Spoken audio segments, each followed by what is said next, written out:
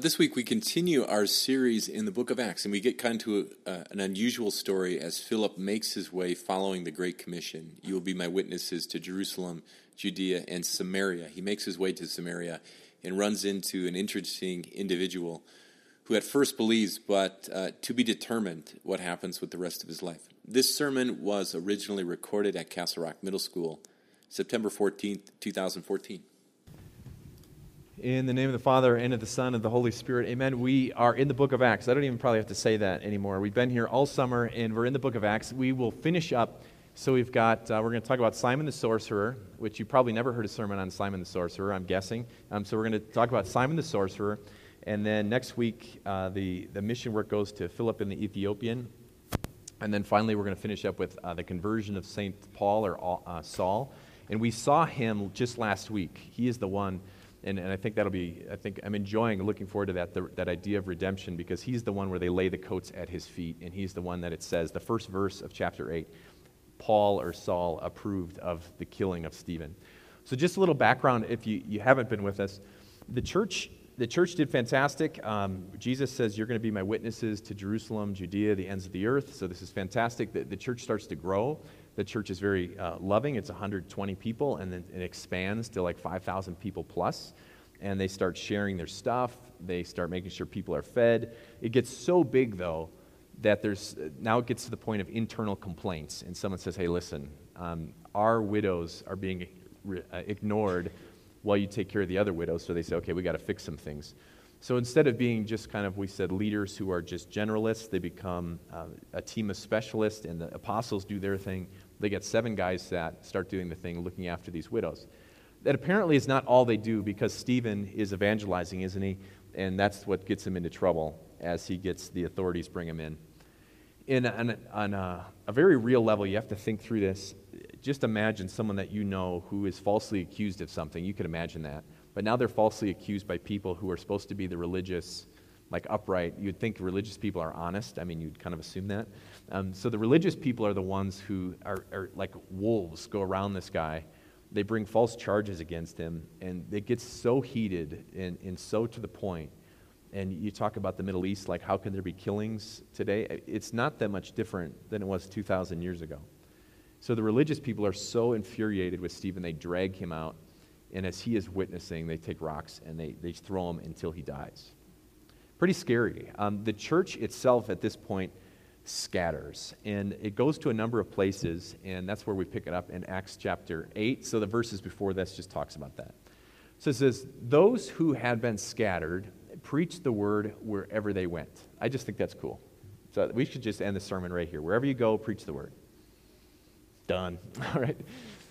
Then, I don't know if there's an afternoon game. You would just assume I did that because of an afternoon football game, so I cannot do that just for my own reputation. So those who had been scattered preached the word wherever they went. Specifically Philip. Now, keep in your mind, is Philip one of the 7 that were assigned, or is Philip one of the 12 apostles? He's one of the 7, so he had the same job as Stephen, and now he's moving to Samaria. And the reason why it says goes down, and some of this you probably heard before, but Jerusalem was like the pinnacle. It was really high in the air, and whenever they went anywhere, they said they went down to other places. It would be like if you had a house on top of, I just lost the name of that mountain where you could drive, Mount Evans? Is Evans one you can drive up to? Okay, you can bike up there too if you're really motivated. You can hike up there as well. So if you had a house on top of Mount Evans, no matter where you went ever, you would say, I'm going down, right? That's just how you would talk. I bet people in Leadville, they talk that way. That's my guess. So they'd say, hey, we're going to go down to the city, even if it's north. So I'm going down to Vail. That's going north. Same thing here. He's headed north, but they say he's going down.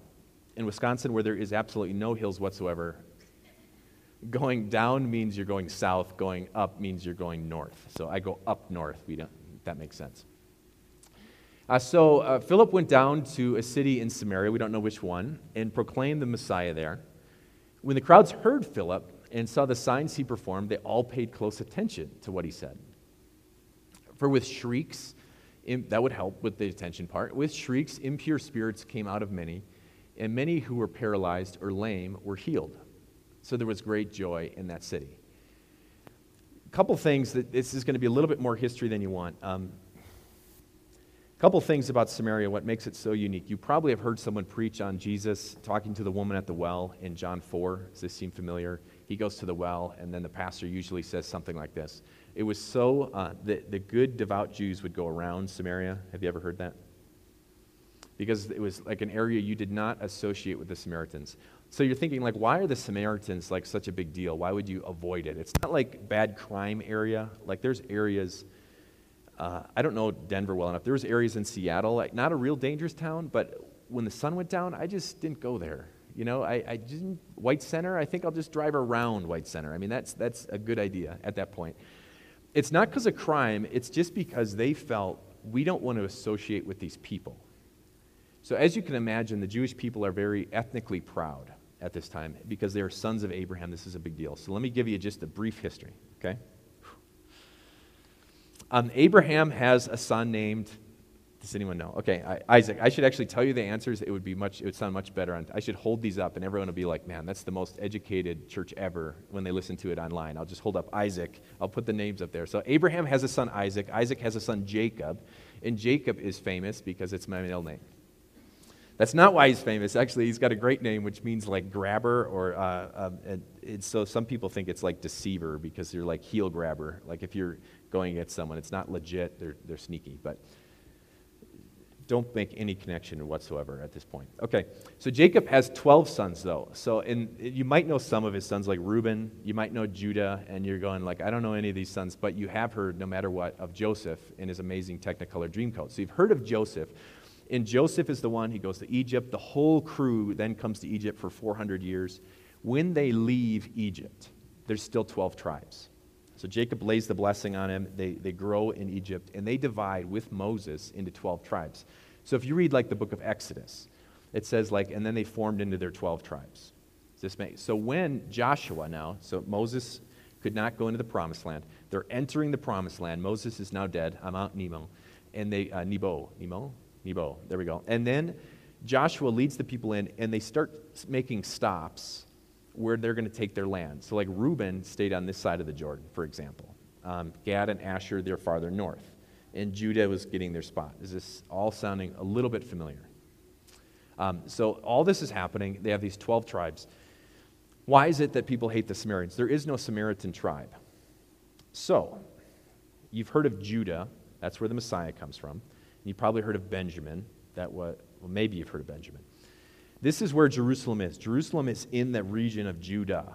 This is where King David ruled. He was the ruler of Judah. This is south. People are like, okay, we'll just take a mental break here right now, okay? Okay. The 10 tribes, though, in the north, they never had a single good king, ever. Like not one. Like you can just read through and it just says how terrible they are. So the north is not exactly the most spiritually, fit. The south is where it's at. Like when you talk about King Solomon, that's both kingdoms, but King David, that's both kingdoms. But Josiah, he's a good king. He's in the south, always in the south. Well, the Assyrians, if you've ever heard of the Assyrians, they come down about 750 years, 720 years before Jesus is born. They come down and they say, I am going to destroy the northern tribes. They obliterate them. They go up north, and the Assyrians are nasty people. But they have cool artwork. If you ever go to the British Museum, you can see like Sennacherib, and you can see, they usually have like a guy with a tall head. They look a little Persian. They got like curly beards. Okay, if you've seen those, it's pretty cool. But not cool because they would stack heads up like on the borders when they would defeat these nations. That would be a deterrent, I think, to rebel. I mean, that's just me. And so the Assyrians totally obliterate them, and those tribes never come back. But there are some people left over, so just remember those leftover people. In the south, they hang out. They're safe for a while. And then the Babylonians, and the only reason you remember this is like Nebuchadnezzar. Is that a name that sounds somewhat familiar from the Bible? So about 600 years before Jesus, they come in, they sweep the best and smartest people out, which includes like Daniel, Shadrach, Meshach, and Abednego. They move them over to like modern-day Iraq for only 70 years. And then the Persians take over, and you're like, is he still talking about this? Okay, the Persians take over, and they go back, And they go back in the south. So the southern tribe like rehabitates. The temple is utterly destroyed. Solomon's temple obliterated, and they rebuild and things like this. This is all the south. Remember, now keep back. What are the northern tribes doing? They're gone. They're gone, except for a few people. So now just imagine, we got this half of the people. We take all of them except like 2. There's 2 people left over, and you're a brother and sister. You're like, we're not getting married. We're not doing this. So you're kind of out of options here. And God specifically says, though, you cannot marry outside tribes. You cannot marry foreigners. Well, all the people are gone, and they start to intermarry. And they start to incorporate, as you can imagine, some of the traditions just on an ethnic level. If you married someone who's, say, German, or you married someone who's Spanish, you'd probably incorporate some of those festivals and things like that. Well, they do that on a religious level. So they're kind of Jewish, kind of other things. Now you are on the side, this is going to be like one of those Stanford experiments where people, now you guys are going to be like sneering at this side. These are still good people. Now you're over here, and you're the pure Jewish people. Like, you have worked hard to still be in the synagogue. You've worked hard to keep God's word. You've worked hard. You've had good kings. They've only had bad kings. So now they've intermarried. They're mixing up their Jewish religion. It's like kind of a half-breed religion and a half-breed people. Now you are saying we got to protect until the Messiah comes. That's why God wants to keep us separate. That's the point of all this. They intermixed. It gets to the point where they cannot stand the people from the region called Samaria. They see them as half-breed heretics. So if you want to see that, this is not an ideal situation. This is where Philip goes. So we got a couple things going on when we talk about Philip's ministry. At this time, is Christianity well accepted by everybody? Like the sentence before this, Stephen is killed. So this is not ideal. So we have this tension going on here, and now they move into a new area, and he has to go to a place where most of the time they do not associate with them. So do you think that's reciprocated? I'll use a football illustration. Nobody in the whole planet likes Raiders, except, I don't even know if the Raiders like the Raiders, but no one likes the Raiders. So we assume, because every football team hates the Raiders, that the Raiders don't like any other football team. That's a good guess, right? So this is natural. If you're on this side of the coin, you're in Samaria, when the Jewish people come, what do you think? I don't want to have anything to do with these people. And here comes Philip to say, there's something I want to tell you. So Philip does something, and I think there's 2 takeaways we take from his ministry. One is it sounds a lot like Jesus' ministry, doesn't it? That's why I put that summary in Luke. Okay, he preaches about the Messiah. They had their own word for Messiah. Tahid is what they would say in the Samaria. And they also heals people, and he also drives out demons. Second thing is Jesus predicted this would happen. So here's my amazing chart that I stole from the internet. This is going to be profound. So get your Bibles open. You're going to want to write this down after my chart here. But you will receive power when the Holy Spirit comes on you. This is Jesus just before he ascends into heaven. You'll be my witnesses in Jerusalem. In all Judea, remember, that's where like King David and the others are. That shouldn't have done, oh, I went backwards. Sorry about that.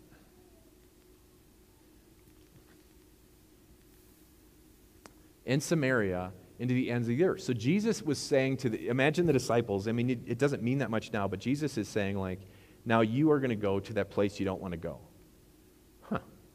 What is it that drives this to happen? The Samaritans did not send a letter like, hey, I hope you guys could come hang out with us. Instead, persecution spreads the church, the apostles stay close, and they start to spread out. So Jesus predicted this would happen. So here's my chart. Oh, you can't even read it.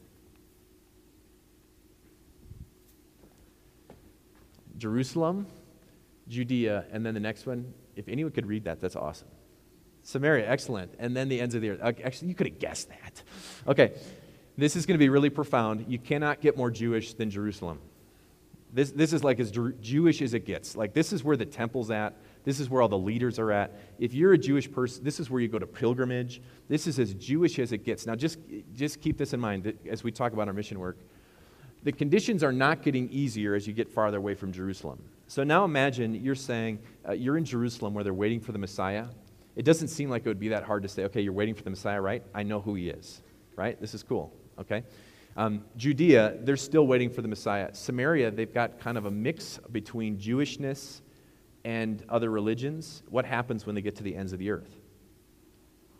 There isn't even a mix of Jewishness in there. So now this is you and I, this is our background. We're talking about there's no Jewish background whatsoever. And this is why some of the work takes so much longer. In Jerusalem, you can have a believer in a day. They're waiting for the Messiah, you say it's Jesus, 3,000 people convert. That's pretty awesome. Same thing can happen here. You get to Samaria, there's some explaining to do. You talk in like John chapter 4 where Jesus talks to the woman at the well. He basically says, you kind of have this wrong. And then he points out, I'm the Messiah that you're waiting for. Now you go to like Paul going into like the Gentile world. They have no concept whatsoever of a Messiah to come. I would say this is probably closer to the situation that we're running into. Philip is running into people that are hostile to Christianity. Would you say that's true in America? Like just collectively, it feels like the surge is pushing towards a hostility towards Christianity. I would say that, and then as you talk to people, there isn't this assumption that says, okay, the Bible's true and right, and Jesus is the answer. Maybe I'm just not being active. I find that it's difficult because they say, hey, you got a lot of great ideas, and I think some of those are things that are pretty good, but let me tell you what I'd like to tell you about what I think about God and spirituality and what it means to have what's worthwhile. Here's my illustration, if you can see that. It should look blurry because that's like sleety rain. Okay, I teach 7-year-old I just took over. The head coach is out of town. He's an insurance adjuster, so he's out of town for a couple weeks. I'm now head coach of 7-year-old Pee Wee football. It's like herding cats. So I've got these 7-year-old boys. So I'm trying to teach them football. We go through Monday. We go through Wednesday. Who was outside on Thursday? With 7-year-old boys. All right, so it's like 50 degrees if you weren't outside. It's like it's been warm all week. It is 50 degrees and raining. Of course, it rains when you're out there. And I've got these little boys that are sitting like this. Their cheeks already touch the pads like this. And then they put sweatshirts on and then put the helmets on over that. So you can't even see their face. They're squished. They're freezing. Their hands are cold. They're like, Coach, how many more plays? How many more plays? I would say, this is, I'm 20 degrees warmer. It's perfect. 20 degrees colder, I get a lawsuit. So, it's not ideal situation. So would you agree with me this is a not ideal situation to coach 7-year-old boys? But there's a bigger mission, right? The bigger mission is I want these boys to be able to do something on Saturday. They won. Okay, but so this is the bigger mission, okay? The same thing is true, I think, when we talk about our witnessing. We're kind of way past the time where we have ideal situation. When you talk about sharing your faith with people in your neighborhood, your family, the people that you care about, anybody, we're way past ideal situation. It's like sleet in 50 degrees. But you have to step back, I think, and say, okay, is this up to me or is this up to God? Breaking news. You're not going to see this ever. Holy Spirit discouraged. Can you imagine that? When we talk about our mission, we don't have to worry because this is the Holy Spirit's power, and the Holy Spirit is greater than persecution. The Holy Spirit is greater than the challenges we face. The Holy Spirit is greater because His mission is greater. There is no headline that says Holy Spirit discouraged, or another one that says Holy Spirit intimidated by dark forces. You're not going to see that because He's God. And God says, this is how I want things to go. You're going to go from Jerusalem, and this is less and less ideal, to Judea, to Samaria, to the ends of the earth, and that's where we fit in. But now it gets weird, okay? Now for some time, a man named Simon, this is different than the Simon, that was Peter in our reading, this is a different Simon, had practiced sorcery in the city. You're like, why don't you talk to the little kids about sorcery? Okay, Simon practiced sorcery in the city and amazed all the people of Samaria. He boasted that he was someone great, and all the people, both high and low, gave him their attention and exclaimed, this man is rightly called the great power of God. Now, can you imagine this happening in Jerusalem? Like the Sadducees they killed Jesus, right? Can you imagine a guy coming and just doing miracles and connecting to dark forces, and that's going to fly in Jerusalem? It's not going to fly. But in Samaria, that gives you an idea what's going on. They followed him because he had amazed them for a long time with sorcery. So, side note number 2.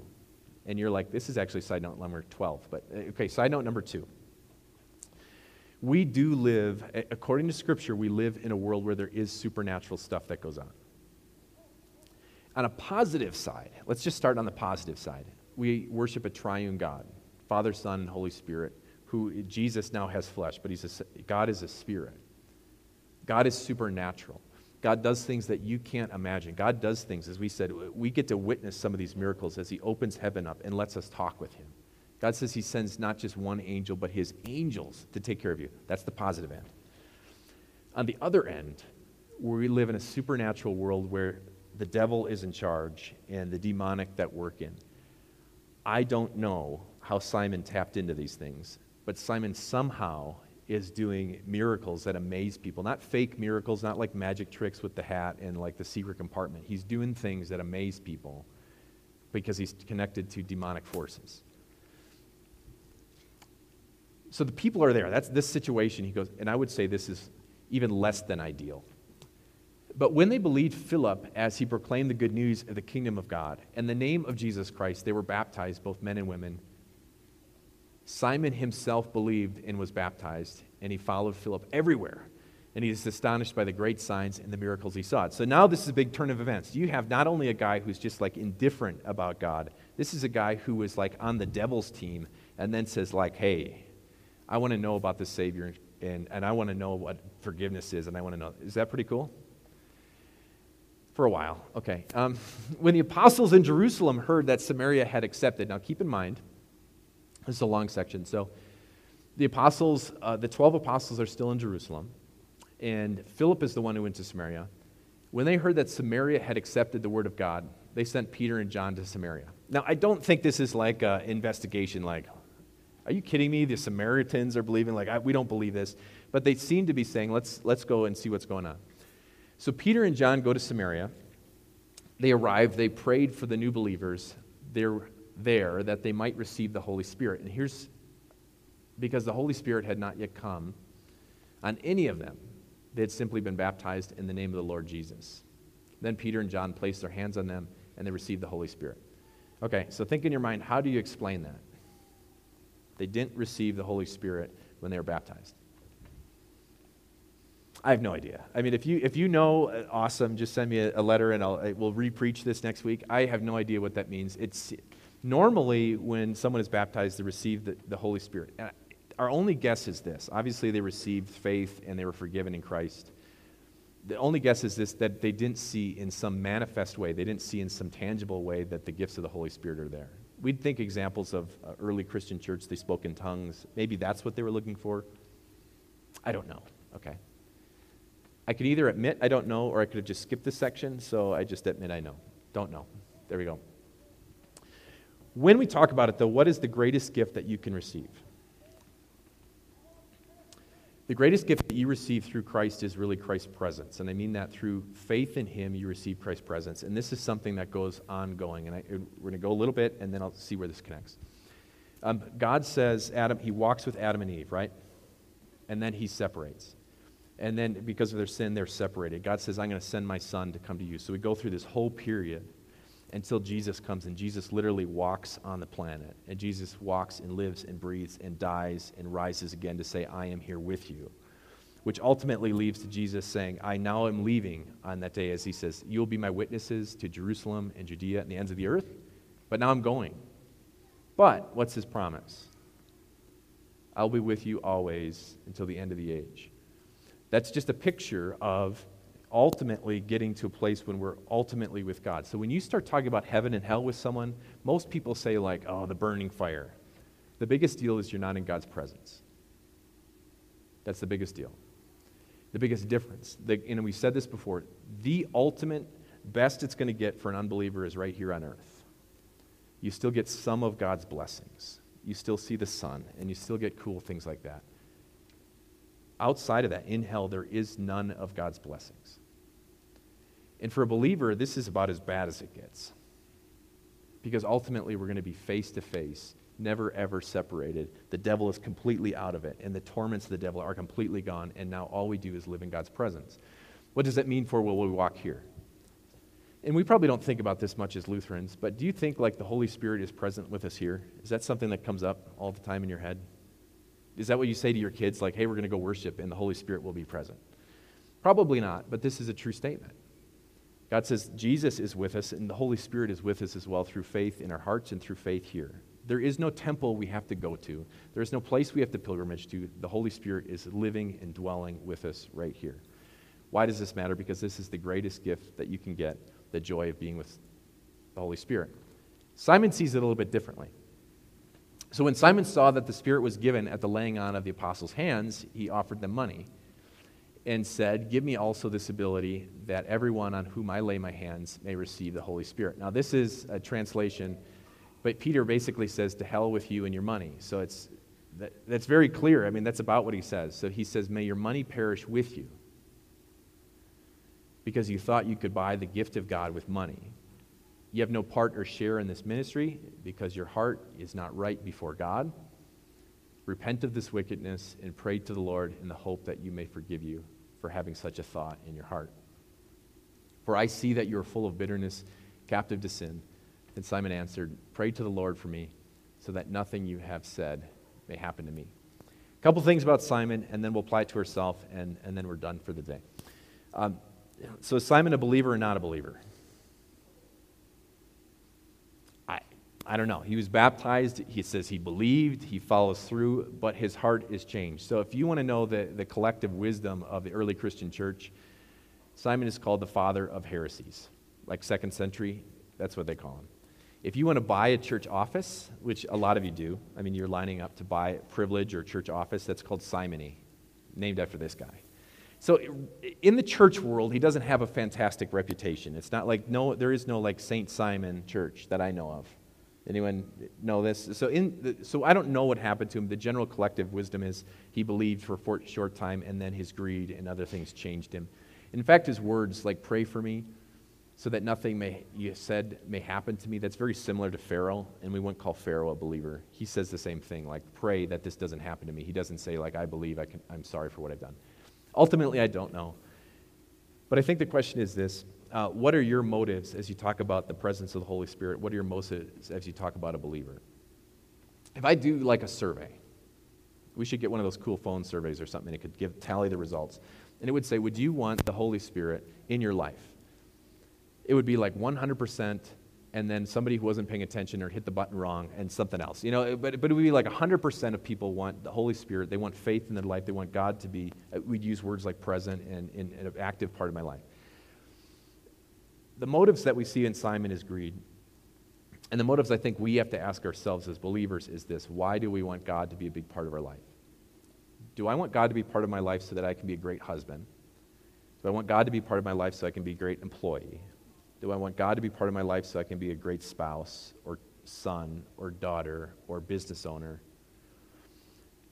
Or, and I'll give you an example from preaching, do I want to be a great preacher who preaches Jesus, or do I want a preacher that preaches a great Jesus? And I think the question that we ask about our own motives, is there something that we're trying to get from our faith in God, or do we step back and say, God, why don't you use the faith that I have to show your own greatness? I'll let you think about that one at home. Good news, though. You probably recognize this. Hopefully not in like real life, but you've seen the flight attendants do this. The takeaway, I think, is this as well. A lot of us are fired up about telling everyone about Jesus, making sure our kids are in church, or making sure our kids know who Jesus is. That's really fantastic.